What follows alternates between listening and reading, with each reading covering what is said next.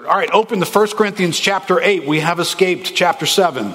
And we all got out in one piece, but there was a lot, and you guys have been wonderful to interact with. The feedback has been great. And I know there's been some challenging categories, some helpful categories, but you really have interacted with this Holy Spirit-given material so wonderfully.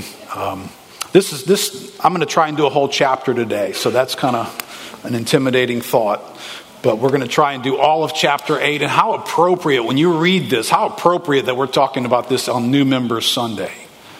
That we're welcoming people into our lives, and we're welcoming people that we don't know. I mean, how many of you guys recognize that when you stared at a group of people that you kind of don't know, you don't really know what condition their life is in. You don't know what their background is. You don't know what needs they have.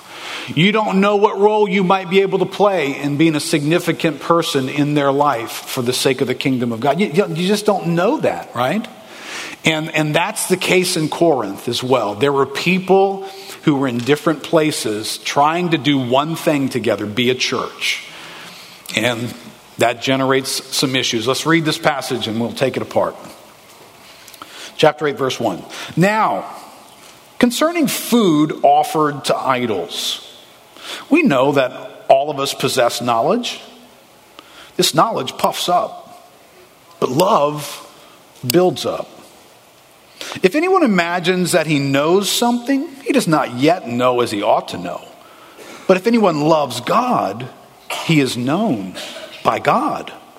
Therefore, as to the eating of food offered to idols, we know that an idol has no real existence, and that there is no God but one. For although there may be so-called gods in heaven and on earth, and indeed there are many gods, many lords, yet for us there is one God, the Father, from whom are all things and for whom we exist, and one Lord, Jesus Christ, through whom are all things and through whom we exist. However, not all possess this knowledge. But some, through former association with idols, eat food as really offered to an idol, and their conscience, being weak, is defiled. Food will not commend us to God. We're no worse off if we do not eat, and no better off if we do. But take care that this right of yours does not somehow become a stumbling block to the weak. For if anyone sees you who have knowledge eating in an idol's temple, will he not be encouraged, if his conscience is weak, to eat food offered to idols? And so by your knowledge, this weak person is destroyed, the brother for whom Christ died. Thus, sinning against your brothers and wounding their conscience when it is weak, you sin against Christ. Therefore, if food makes my brother stumble, I will never eat meat, lest I make my brother stumble. Let's pray. Father, thank you.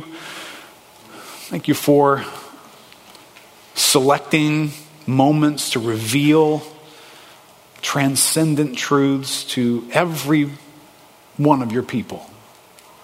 Lord, this Corinthian setting has taught us so much about ourselves, about you. And we're here again to learn and to be helped so that our lives will bring glory to you. In Jesus' name, amen. All right, if you got something to write with, write this phrase down. Here's your phrase. Our individuality often gets in the way of our togetherness. Our individuality often gets in the way of our togetherness. It's just a fancy way of saying we all have a problem with being selfish. Which we all know is true, right? But when you say it that way, I think that's a little bit more suited to our times, suited to our culture. There's a premium on individuality today. The premium on that. That's a good thing. You're applauded for being individual. You're applauded for not going with the flow and being like everybody else and just doing what everybody else requires you or expects of you to do. That's a thing to be applauded. We are designing our ways of life today in a way that features individuality, even if it's individuality at the expense of throwing the majority into great chaos. You can sue anybody and everybody these days. And so the individual's right to do something can attack what's acceptable to many others, because that individual, his way, his wants, his preferences are being given permission to rule. If you watch the way we do life, we are more and more learning how to do life individually and less learning how to do it together. Go into any public setting, go into your own home, go anywhere where people are gathered, and it's like, we have these little devices that we take out, and if you can imagine, you press them and this dome of silence goes around me. And I can isolate, even though I'm with you, I've isolated myself from your little disruptive, meaningless world so that I can be involved in mine. And I don't really need you, even though you're in the room with me. I don't even know you exist. And that's somehow okay. That's not even rude anymore.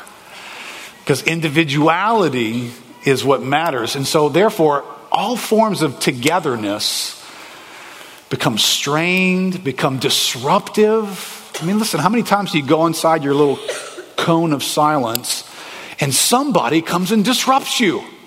I was reading an important news feed. What do you want? We don't quite say that, but that's how we feel. Because you're interrupting my individuality. I'm having my own individual experience here right now.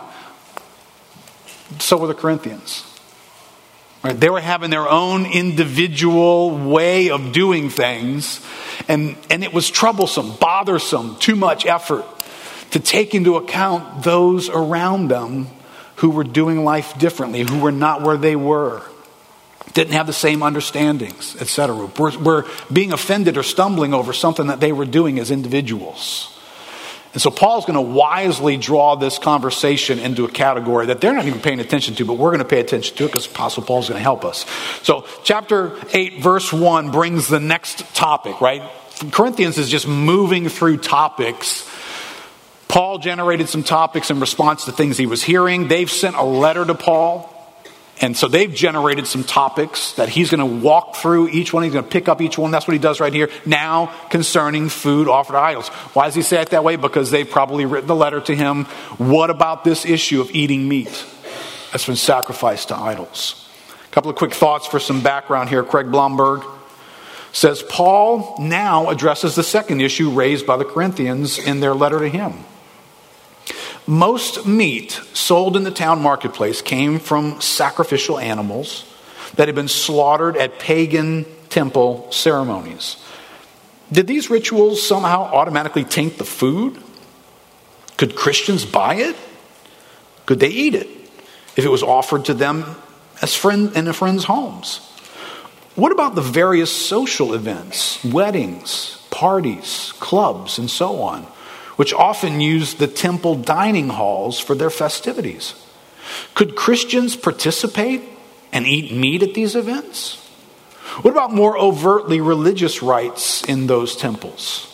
The issue clearly was not as simple or innocuous as it might at first glance seem to Westerners today. You and I glance at the Corinthians sometimes when we oversimplify their situation. There's some complexity here. There's some issues of how would you actually apply this to them? How would you go about walking out these things, right? So today we're going to see a particular very clear principle, right? The principle is going to be very clear. And I want to make sure that we leave here agreeing that, that principle is clear. But the details are not going to be so clear.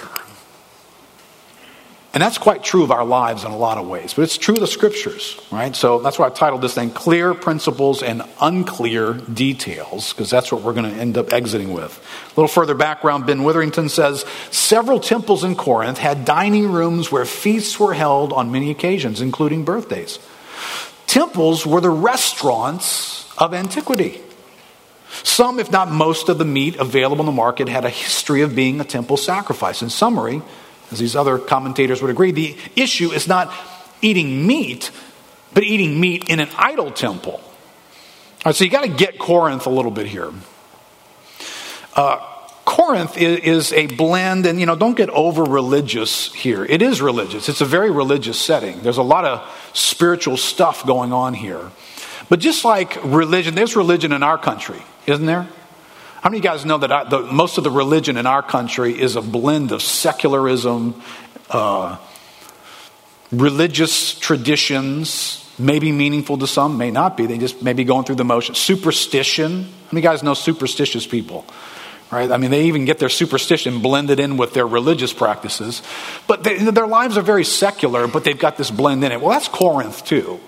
So, people who were devoted to Zeus or Apollo or Aphrodite, they were secular as well. They had the same kind of struggles that we had. They were trying to get ahead in life. They were doing life. They wanted improvement in their business. And, associating with the temple could be carrying a rabbit's foot.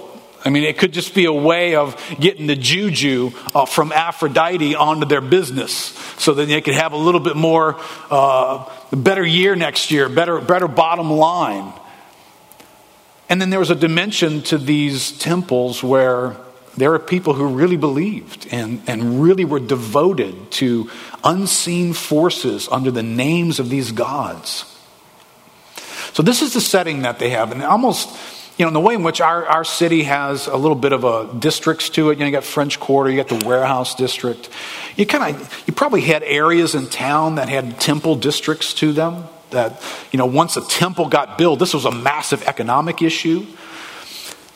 There was a great deal of meat available because they sacrificed to these gods. And so that meat was going to go out into the public in some manner. Remember, this is a patron system here, right? So if you want to survive in this patron system, you're going to do some networking and you're going to get connected to the right people. And it just might so happen that when you get connected up the food chain to somebody who's important, that guy is devoted to Aphrodite. Or he's just a member of the Lions Club, if you will. Right? It's just what he does. He's just a part of that club because it gives him a social setting. And so when he throws a party, the patrons threw parties for the people downstream from them, right? So their business associates and the people who work for their business associates, even some of their slaves would be invited to these gatherings. These gatherings took place in big temple settings where food was going to be served, and it was going to be food that had been sacrificed to idols, and you've been invited and you're a Christian. So this was everyday challenging stuff that's going on here. And so this develops into a conflict in the church in Corinth. You've got some people who feel like, of course we can do that. Of course we can eat the food there. Of course we can eat that meat. And they've got an explanation as to why. And you've got another set of people who feel like, no, you shouldn't be doing that because there's people here who, that's a problem for them. Do you know where that guy came from? I mean, again, like the people who just joined us today, they didn't know anything about their backgrounds. What makes them up, where they're going to stumble, where they're not going to stumble in life. So there's this debate that takes place here. And it looks like, as it opens up, this debate about whether or not you can eat meat that's been sacrificed to idols. Paul does something here that I hope we'll all take notice of. Paul is a master minister here. He's an apostolic gift. He is functioning with pastoral care and wisdom in this moment. Because you'll notice Paul begins to discuss the issue of meat sacrificed to idols by discussing something else. Right? Concerning food offered to idols. We know all possess knowledge. Knowledge puffs up. But there's this other dimension of love. Wait, Paul, we didn't write to you about knowledge and love. We wrote to you about food sacrificed to idols. Yes, you did. That's what you came in for. But this is what we need to talk about. And can I just encourage you in this regard? The Corinthians, they model something for us. This book is so helpful. You know this. If you're married, if you've been in a relationship for a season, if you've walked with other people, you need people outside of whoever you're relating to. When you're in a conflict, You need people outside of you to help you quite often. This is a master job of counseling is taking place right here. And I think this is how our pastors care for people. When you come for counseling care, this is what a counseling meeting would often feel like. You came in to fight about this, and pastoral wisdom said, hey, can we talk about this instead? Because this is the real issue that addresses that. Yeah, I know you want to talk about this. I know you want to invite me to be a referee about the fight that you guys had last week. I mean, I'm using phrases. Some of you have come to me for counseling. I use these phrases on you. It's like, if you'd like me to be a referee for the fight last week, I can. I can sit down, you can make your case, you can make her case, and I can referee and say, you win, you lose, and that's our counseling appointment. Or you can let me spend some time in another area that you're not asking about that really is more important than that. And that's what Paul's doing here.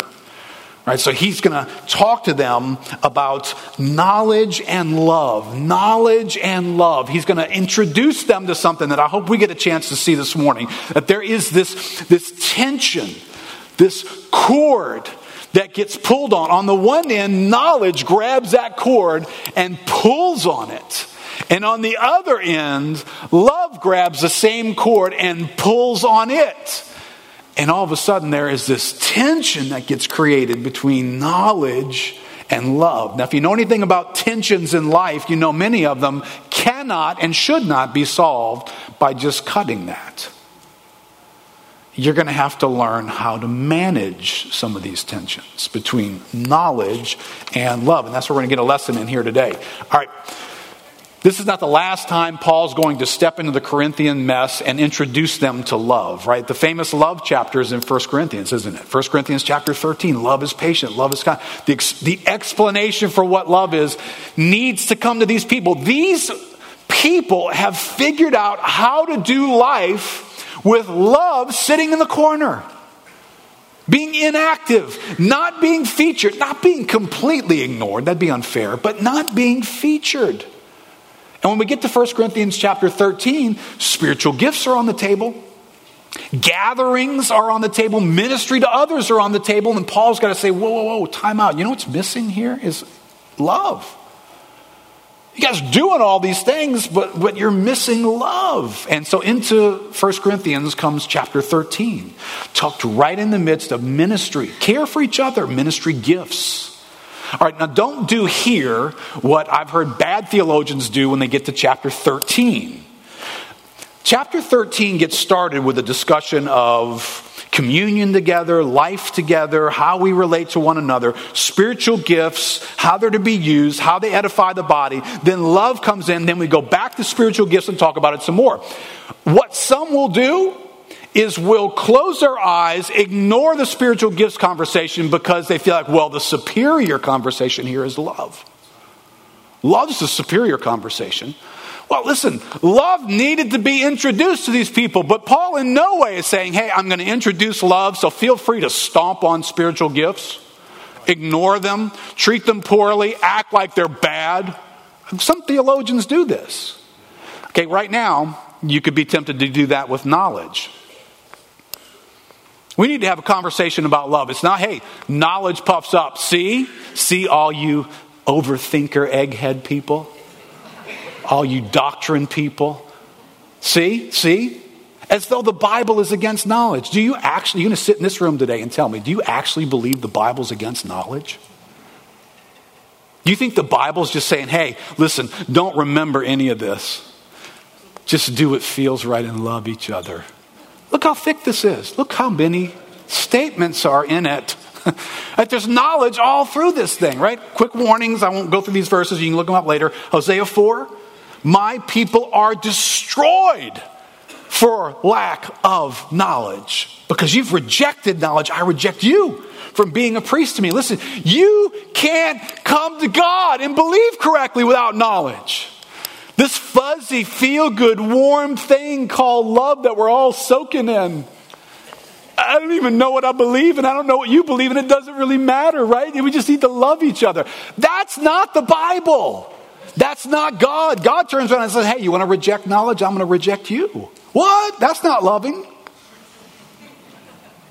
But that's what God says. Knowledge matters. God is who he is. It matters that we know that. It matters what we believe about him. Isaiah said the same thing to his people. Therefore, my people go into exile for lack of knowledge. Their honored men go hungry. Their multitude is parched with thirst. If you know the wrong stuff, your life is going to be in a ditch. Even if you're really hyped up on love.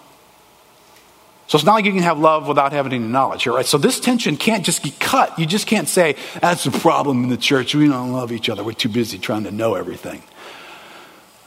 That's a problem, but don't act like you can solve that by pulling your scissors out and cutting knowledge out of the equation. You don't get to do that. Although I know some of us might like to try. But there is introduced into this knowledge category a secret ingredient here. Look in verse 2. Right, he says, this knowledge puffs up, but love builds up. If anyone imagines that he knows something, he does not yet know as he ought to know. But if anyone loves God, he is known by God. That's an interesting twist, isn't it? That's a strange thing to say on the heels of that. But I'm going to read from what I put in your notes there. Your knowledge, right? Your reasons and your data from which you do life, right? That's how you live your life. Cannot function correctly without a proper connection to God. And that's how Paul illustrates this. He says, you might think you know, but you don't know as you ought to know. And then he introduces a couple of ingredients that inform that statement in verse 3. If anyone loves God and is known by God. Right? All right, so there's stuff to know out there. There's ideas out there. There's concepts and principles and convictions and thoughts and ways things should work and who's right and who's wrong. There's all that stuff out there. God says you can't manage that without two things. A love for God and being known by God. If you subtract those two things, what you're left with is a knowledge that will invariably puff you up. Right, so there's a lot of stuff for us to know. There's a lot of stuff about doing church. There's a lot of stuff about being married. There's a lot of stuff about having jobs and relating to people to know. That's supposed to be mixed with and integrated with a love for God, an affection for God, a priority for God and who I like the way God is. I'm drawn to God. I have desires toward God. There is an orientation for me about God that he captures me and enamors me, and I'm devoted to him. You understand, even in that description, it becomes a lot safer for you to introduce knowledge to me now.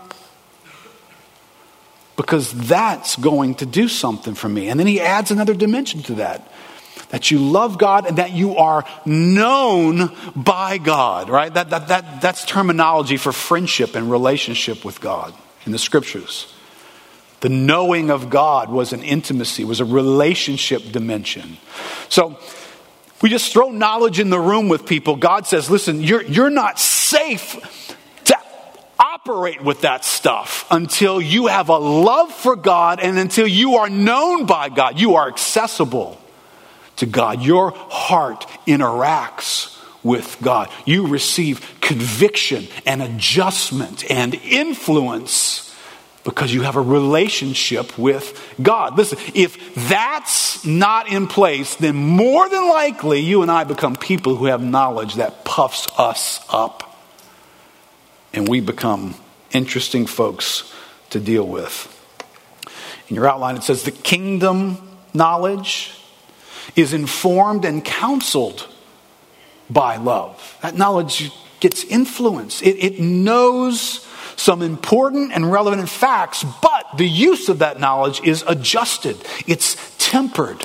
It's paced. It's paused by love. See, life with people is more than just knowing the right thing and the wrong thing. It's more than that. There's patience. There's forbearance. There's compassion. See, these are words, compassion is not a word that tries to figure out the right and wrong first. It just has compassion. It sees your woundedness and your need, and it just jumps in with, it doesn't sit and say, oh, wait, where's the right and wrong in this, right? Knowledge does that.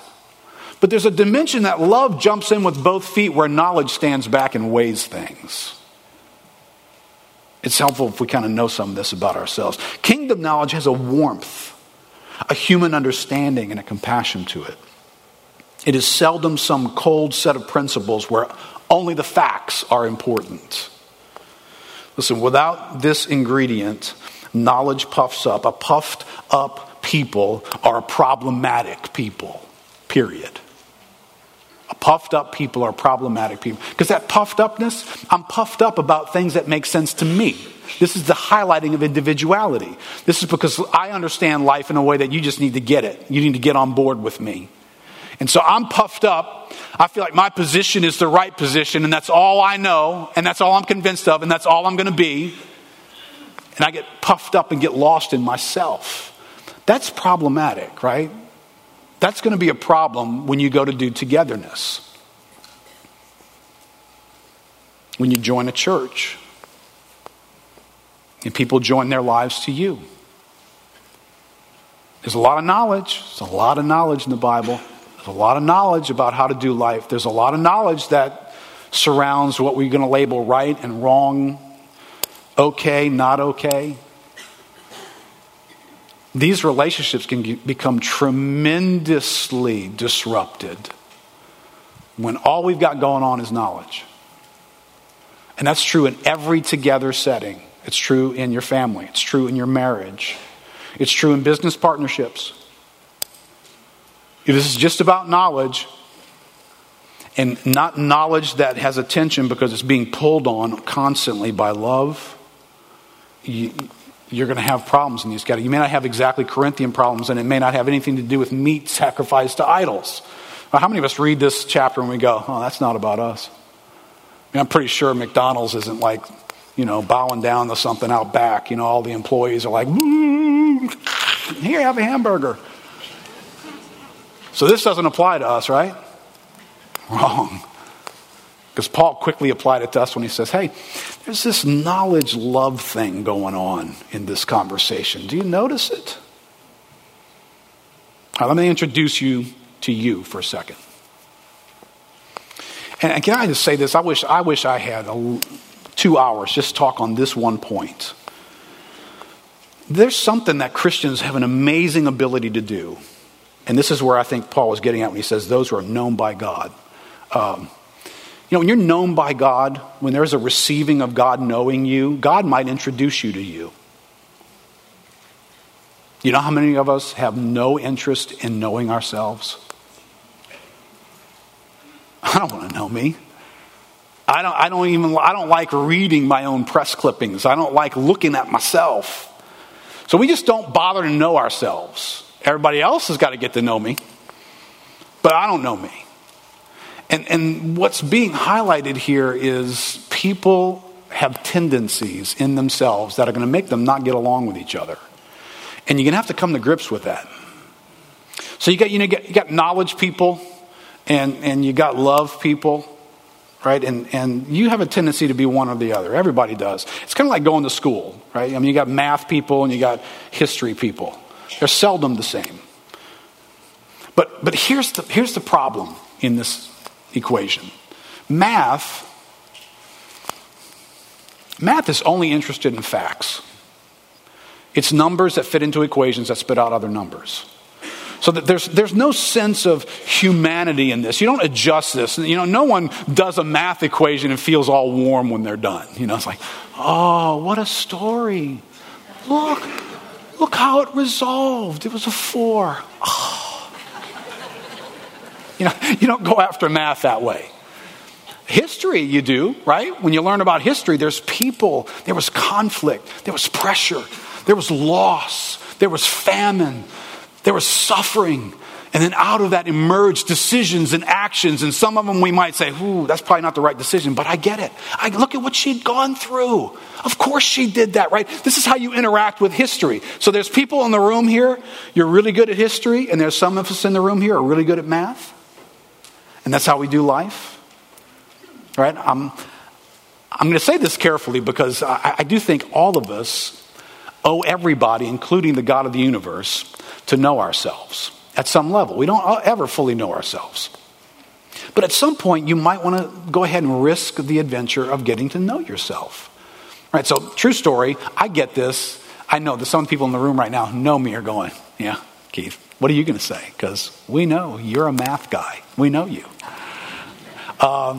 Yeah, I am. I am. For all the math people, power to the math people. Okay. There you go. Thank you.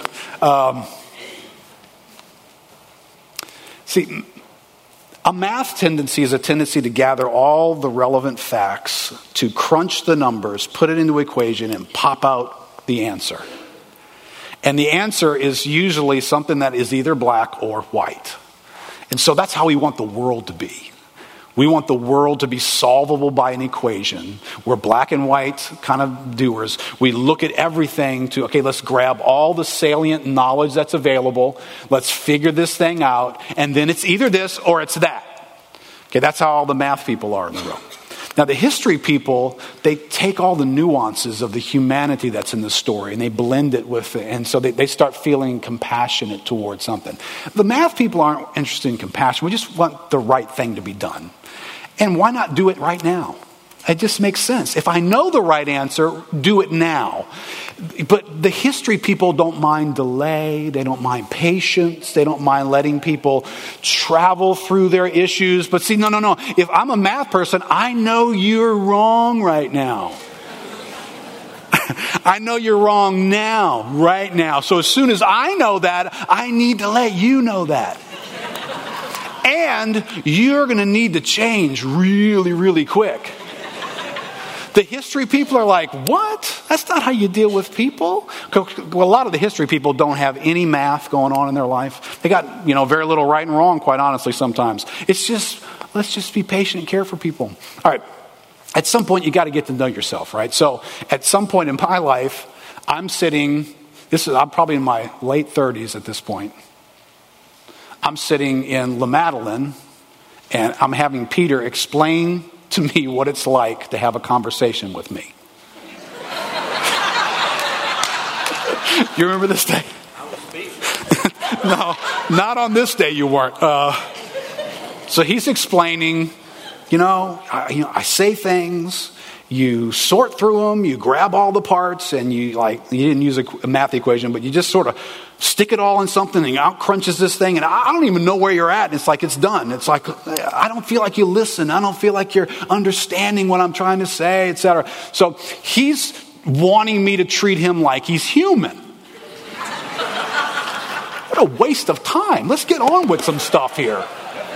And I'm crunching numbers. I'm just looking for all the knowledge principles that are available here. Let's just grab them all, bring them into the room, and solve this thing. Let's go. Only to have my wife tell me almost the same thing within not too long of a period right after. Sometimes the two of them, I would think they would get together because they would have these real similar conversations with me over the years. It's like, Peter just said that to me. Have y'all been talking? And it was God trying to introduce me to me. Like, this is what it's like to relate to you. This is what you're like. And so it took me a while to see that. At first, I take your word for it.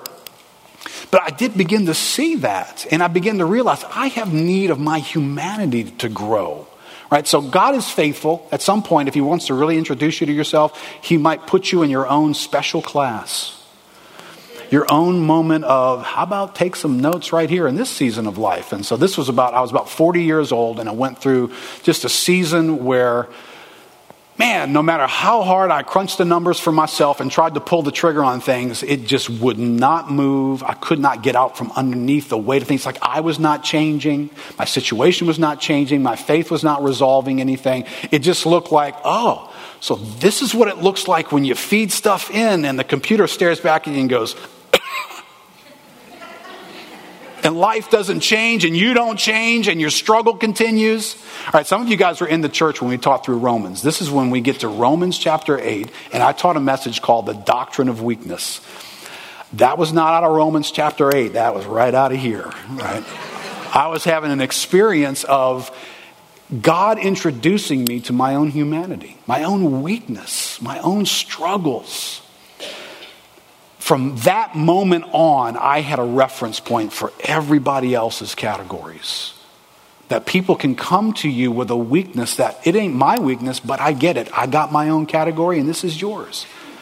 And mine doesn't yield easily to me, and probably yours doesn't either, I bet.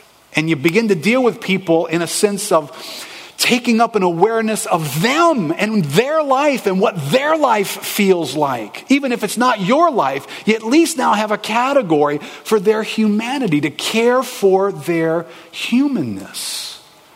All right, well, listen, this is what's going on in the Corinthian church. And you got this group of knowledge people who are being featured in this exchange here. And what are you going to say? You're going to read what they say? Listen, technically, they're right. The knowledge people win the argument. By the way, the knowledge people always win the argument. And the people who are the history people walk away just frustrated, feel like they weren't listened to, because you don't have the data, right? The data always wins, and knowledge people are data collectors. And so we'll drown you with our argument. And that's what they were doing. They were right. I mean, do you hear? Here, look, here's their argument, verse 4. Listen. As to the eating of food offered to idols, we know an idol has no real existence. There's no God but one. There may be so-called gods and so-called lords. Yeah, for us, there's one God, right? So there's argument number one. And you fast forward down to verse 8. Food will not commend us to God. We're no worse off if we eat it or if we don't. All right, so they just made two very biblical, legitimate arguments. You and I pick this Bible up and we know, how many gods are there? Is there really a Zeus? Is there really an Aphrodite? Come on, is there made up concepts that are empty and hollow? There's nothing to them. So you bring that argument, you say, you know what? These things, we all know this. These things don't even exist. They win the argument. You cannot come back and say, well, maybe they do. You can't. You don't win that argument. And then he turns around and says, hey, you know what? These things don't commend us to God. And they're right. Have you read the doctrine of grace? Do you understand how God operates? You cannot commend yourself to God, nor can you decommend yourself to God. Grace functions to make you right with God. Argument one, knowledge people win again. But Paul is arguing with these guys, yeah, you guys know, but you don't really know. Because your knowledge isn't infused with love. Right, this argument is going to go on from chapter 8 all the way into chapter 10. Right, when you fast forward to chapter 10, you get to verse 23. These are familiar phrases. Knowledge people like phrases. Especially, it's kind of like citing case law. Kind of like pulling up in this one versus that one. Well, they're pulling this up. All things are lawful. This is a phrase we've seen already, right? So they're going to argue, hey, all things are lawful. And Paul's going to say, wait, but not all things are helpful. All things are lawful, says the knowledge people. But not all things build up. Let no one seek his own good, but the good of his neighbor. See those little phrases right there? Knowledge people don't run towards those phrases. Love people do. Does this help someone? Does this build someone up?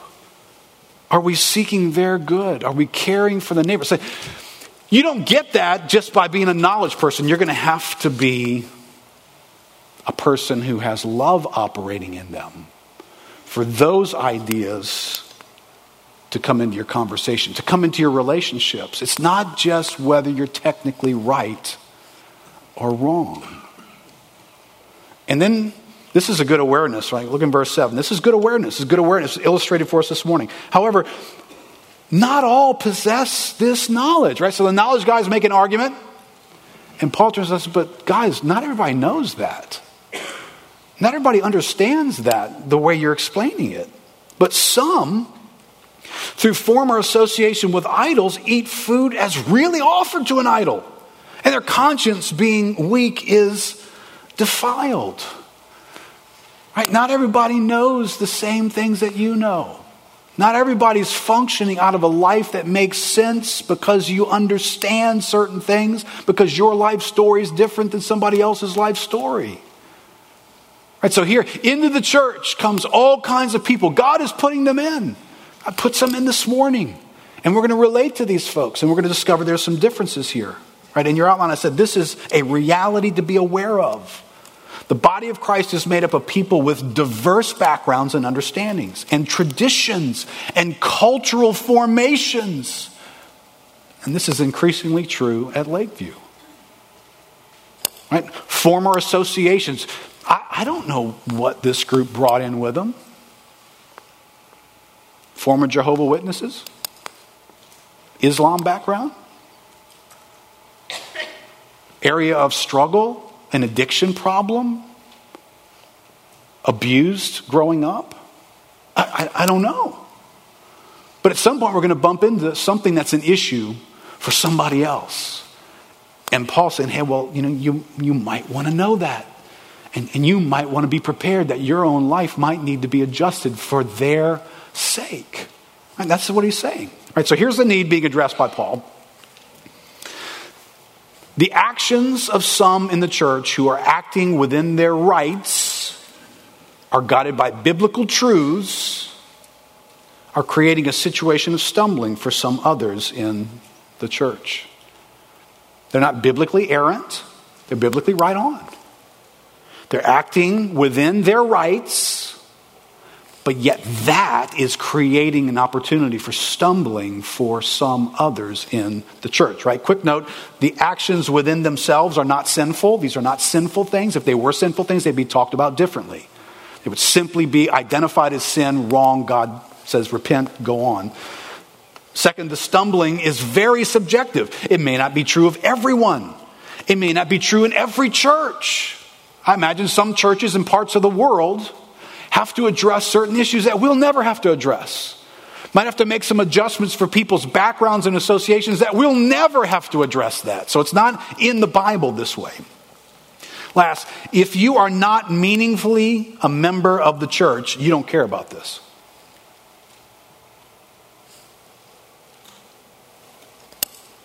This is where we started in Corinthians. If you read the letter to the Corinthians and you're just a Christian who's doing his own individual thing, you don't get quite a bit of this book. Can I just tell you that? The bunch of this just doesn't make any sense.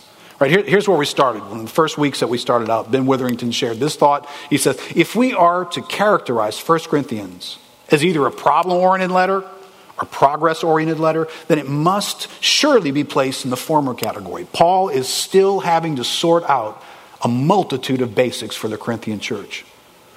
Paul is in the midst of trying to create community. He's trying to build people into each other. He's trying to give them a partnership for the sake of the gospel and for the purpose of God that is meant to be accomplished through more than an individual. It's meant to be accomplished through an organism called the body of Christ, through a family called the people of God. So that's Paul's agenda. Now listen, that may or may not be our agenda, right? You understand, this verse is going to tap into your world and it's going to say, hey, would you consider adjusting your life for the sake of somebody over there who's in a different place than you are? That's what this verse is going to call on us to do. Now, if I'm not really building anything here with the rest of these people, my answer quickly will be to ignore whatever I'm learning here today. Because that's not a big value for me. And so why would I interfere, inconvenience, change my world? Unless it is a big value for me. And I want God's purpose to thrive in this place called the church. And it's important that it does. Skip down to verse 9.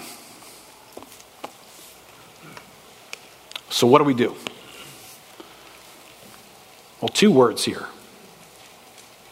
In the face of this argument, in the face of individual rights to do some things that they do have the right to do, Paul says, but, take care. Take care. that this right of yours does not somehow become a stumbling block to the weak. Take care. That's the fix it right there. Care. Care about these people. That's what he says. They got this issue going on. It's dividing you guys in the church. There's a war. There's shots being fired back and forth. There's a knowledge base for why you're doing it. Care. Just care about these people who are in a different place than you, that this affects their life differently than it affects yours. Just care. Take up their lives for a moment, stare at it long enough to be involved and to just care about them. And that's going to find its way into this little phrase I put in your outline. Your actions, your choices, your boundaries, your guidelines, your priorities and practices, your permissions are not merely the product of your rights and your accurate knowledge. You are called to care about others. See, you might be able to make a theological argument that gives you permission for all kinds of things, and you will be able to make that argument. But the discussion has just begun, right? Because that knowledge is going to need to get informed by love, and they're going to pull on each other in that moment. And what might have been easy to come up with a solution just simply by way of knowledge is going to now need to be infused with love, and you might change how you approach that for the sake of the weak among you. That's who this is directed at. Care about the weak. Now, who are the weak? I put my own definition in there for you. The weak are those who lack some strength or understanding or benefit that you possess. That's who the weak are in this section. They're people who they don't have something that you've got that makes your life capable, okay with something. They don't have that. So in the absence of that, they are in a weaker condition. Now here's an interesting thought here, because I think this is a principle that finds its way into all of our togetherness. And this is the exact same word that's used in 1 Peter chapter 3, verse 7, speaking of the togetherness of a husband and a wife. Likewise, husbands, live with your wives in an understanding way, showing honor to the woman as the weaker vessel. Same word. Same word. Husbands in this setting, not church members, but husbands are being called on to do the same thing. To take up the issue of another person in a caring way.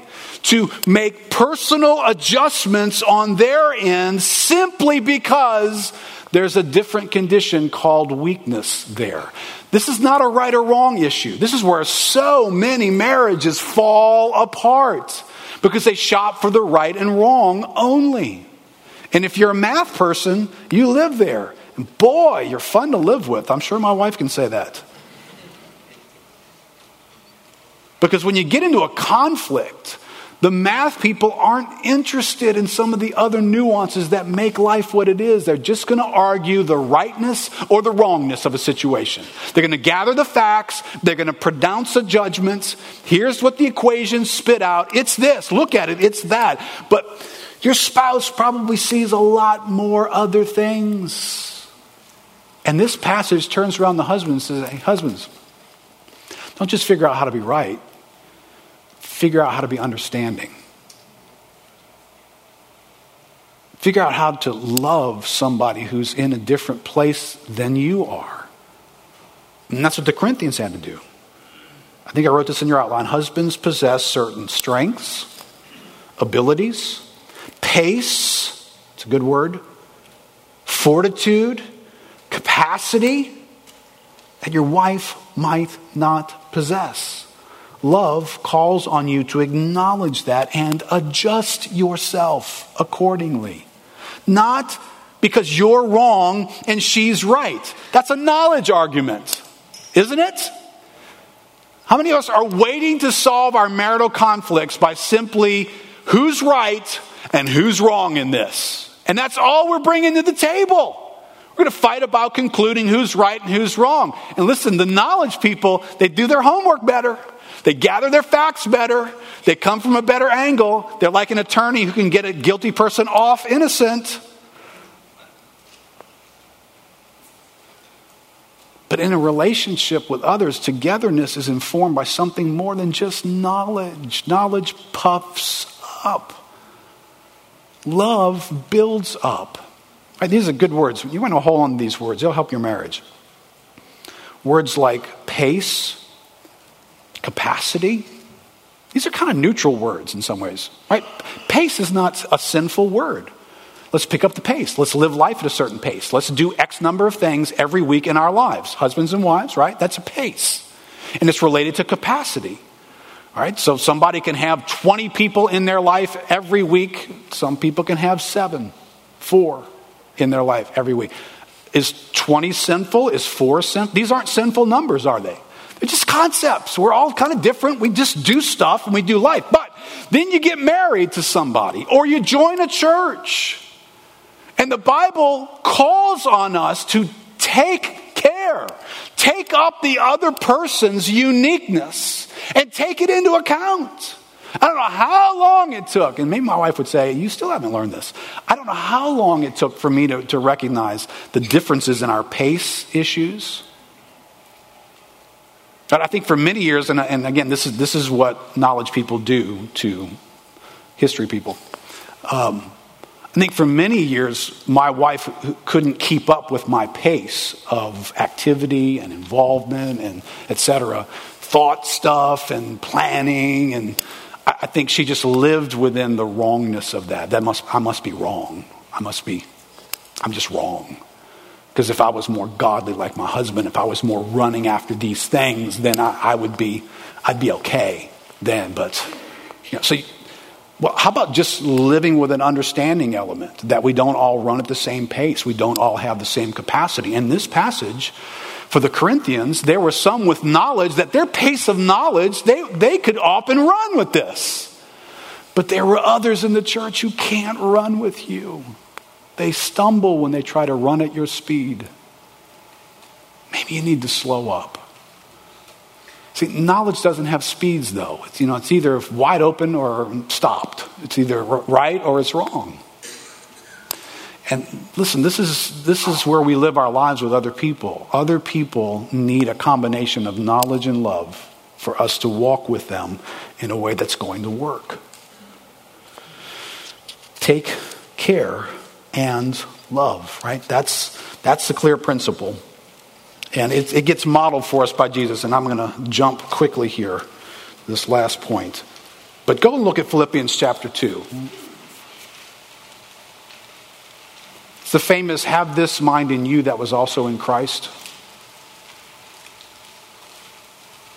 It's filled with words like encouragement and comfort and affection and sympathy. Those are not knowledge words, by the way. Those are love words. You learn those words by getting around love. It's not just a right or wrong issue.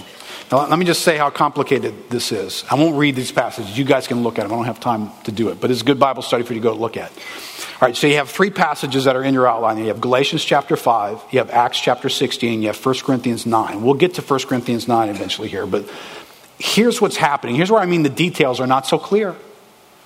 Here's the tone of Paul in Galatians chapter 5. I just want you to hear carefully on a particular matter, the knowledge in Galatians chapter 5. Emphatically, Paul is taking these Judaizers to task who have elevated circumcision in the setting of Galatia and have made it a big deal. And this is what he sounds like as he begins to close the letter in chapter 5. For freedom, Christ has set us free.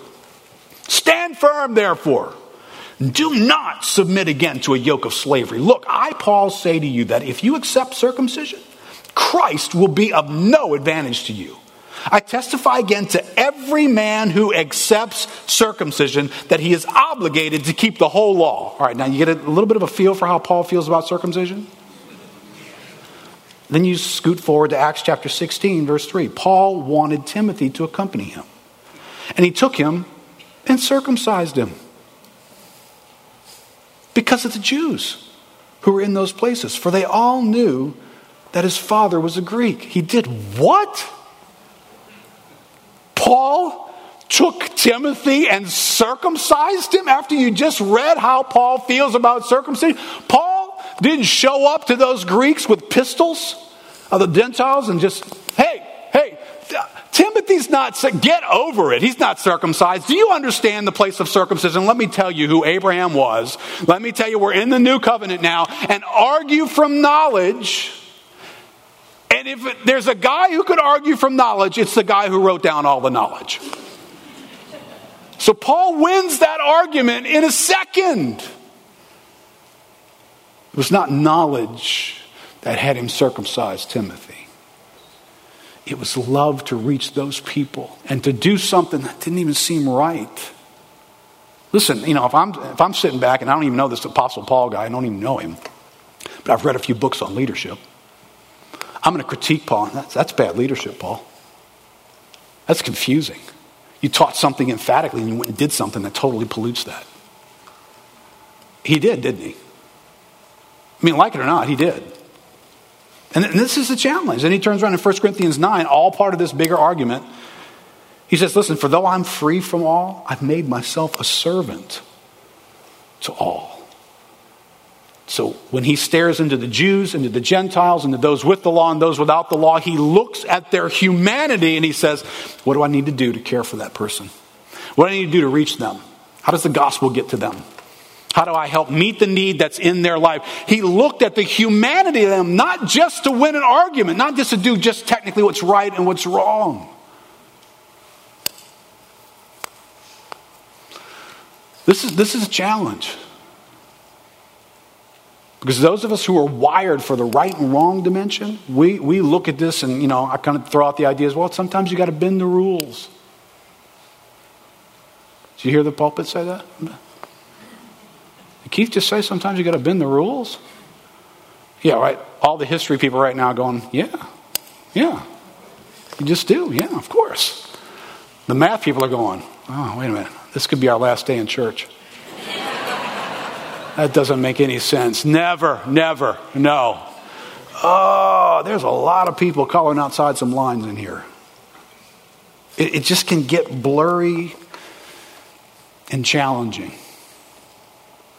Because the principles are clear. Now here's, let me just encourage this principle dimension here. There's a principle being set out here that is crystal clear. All right, so don't make the mistake of kind of missing the forest for the trees, which is what we do, right? We can't figure out the details, so we'll just cast the principle out. The principle is calling on you and me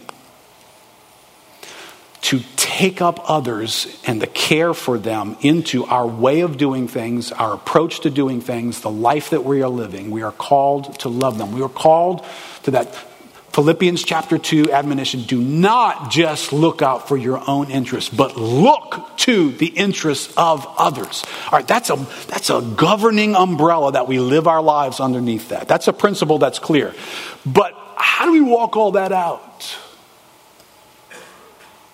And that's where it gets sticky. And that's where churches end up in a whole nother ditch. That's not very helpful either. All right, for the sake of time, just read this with me. It's in your outline. I won't elaborate on it. Paul's going to finish this chapter in verse 11 saying something that sounds radical. Verse 11. So by your knowledge, this weak person is destroyed, the brother for whom Christ died, thus sinning against your brothers and wounding their conscience when it's weak. You sin against Christ. Therefore, if food makes my brother stumble, I will never eat meat, lest I make my brother stumble. All right. How do you read that verse? What do you do with that verse? Paul learned of a concept that some might stumble, and then he said, I will never eat meat. Do you think Paul never ate meat again? All the math people are going, yeah, of course. He said it. History people might not be too sure. All right, question. Here's my questions that are in your outline there. Did Paul teach that no one should eat meat if there's the possibility that someone may stumble over that? Did Paul teach that no one should do anything that has the potential for another person to possibly stumble over? Paul's going to say this in one place: I'll never eat meat then. And then he's going to turn around 2 chapters later and he's going to tell you to eat whatever's put in front of you without asking any questions. So is Paul declaring a prohibition on eating meat or not? Was his personal practice to become a non-meat eater for the rest of his life? Did Paul only apply that in limited settings? Did Paul eat meat from the marketplace when no one was looking? I mean, because Paul's a knowledge guy, right? He knows there's nothing wrong with this meat.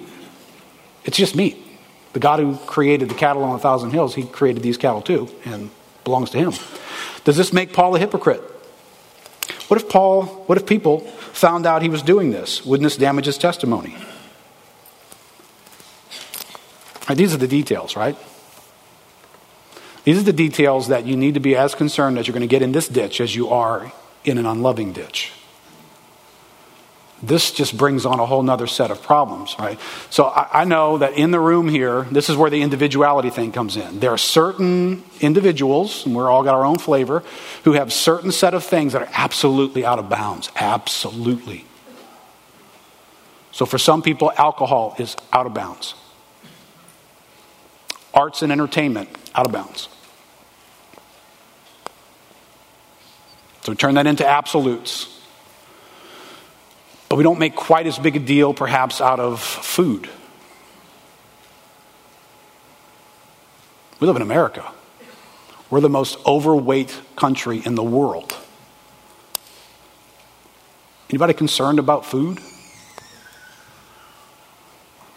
We live under the deceptive sway of wealth and prosperity and the good life and luxury. Anybody concerned about anybody stumbling in those categories? Would you want to make a prohibition on owning a nice house, driving a nice car, going on a nice vacation?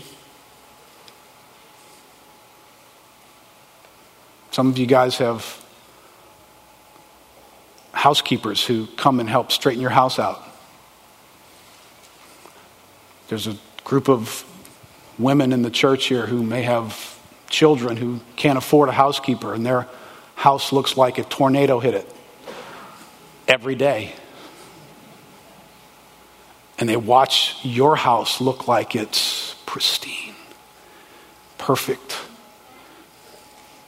while you took a picture while you were at a nice restaurant in town. They have McDonald's wrappers on their table. And you just came back from your second vacation this year and they haven't been on one in years. You don't think there's a potential that person's stumbling with envy and jealousy? Questioning God, God's goodness? Why does that person get and I don't? Listen, stumbling can come in a lot of ways, can't it? So I know I just muddied the water, but I muddied the water on purpose. Because the principle is clear, but the details are not so clear. How are you going to apply this?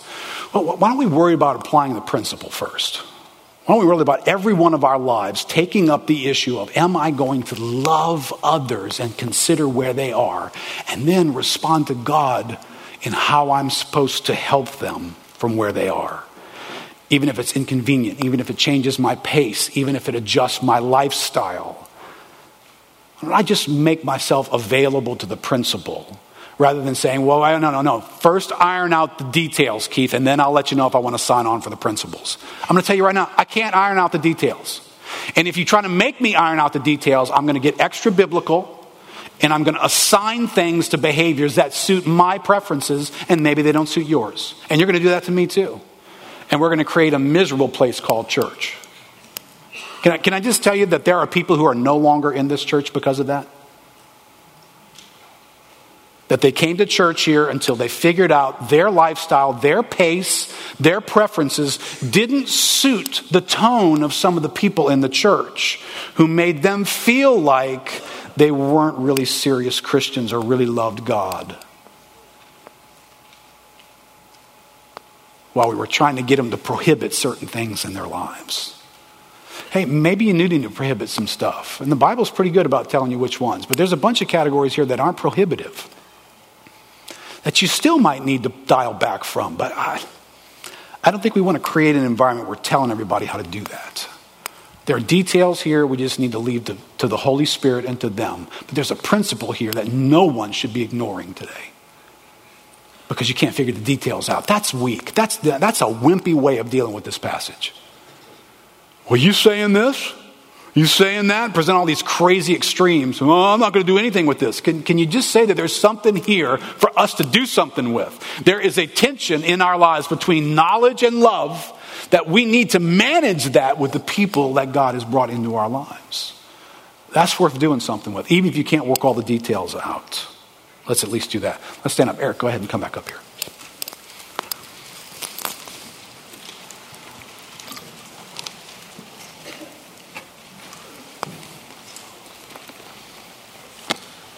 Before I take a moment to pray for us, don't forget, guys, if you're on the Mexico team, come up and let us pray for you right after service.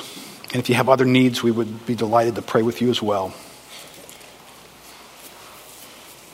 All right, let's invite the personal communication of the Spirit of God. Lord, be in our midst to help us, Lord, to see ourselves. Lord, we know some things. We've read the Bible, heard a lot of messages, got our doctrine, read books. But you kind of warn us. If anybody thinks he knows, doesn't yet know as he ought to. Because what we know needs to be under the influence of our love for you and our being known by you.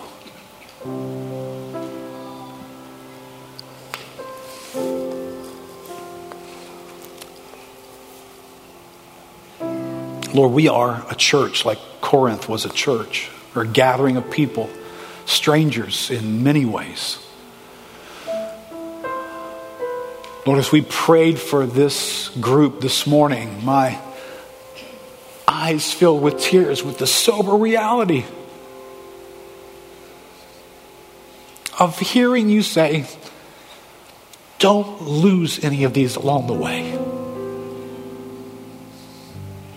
That's who we are, Lord, as a church.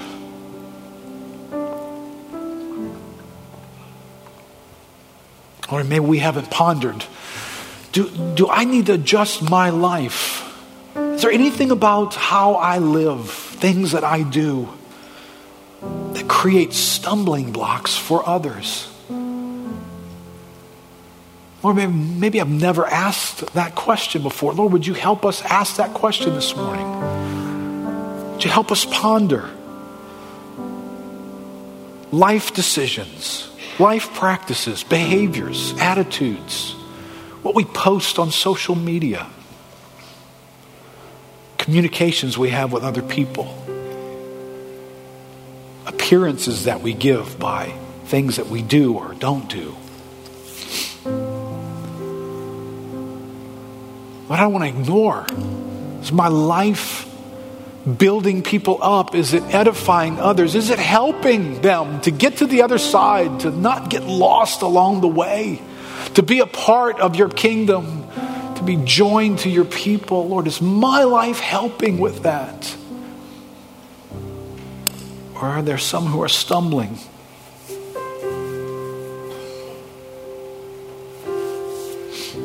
Lord, I pray for husbands and wives this morning who are living with half the equation. Their relationship and their conflicts have become about right and wrong. Who's right? Who's wrong? Shots have been fired. Accusations have been made. Some have given up, can't win the argument. Lord, would you use this passage to open the hearts of husbands and wives to each other? There are strength and weakness components in husbands and wives. And you who are strong, whatever way you are strong, do you take into account ways in which your spouse is weak? Do you adjust yourself? Do you change your pace? Do you lower your demands?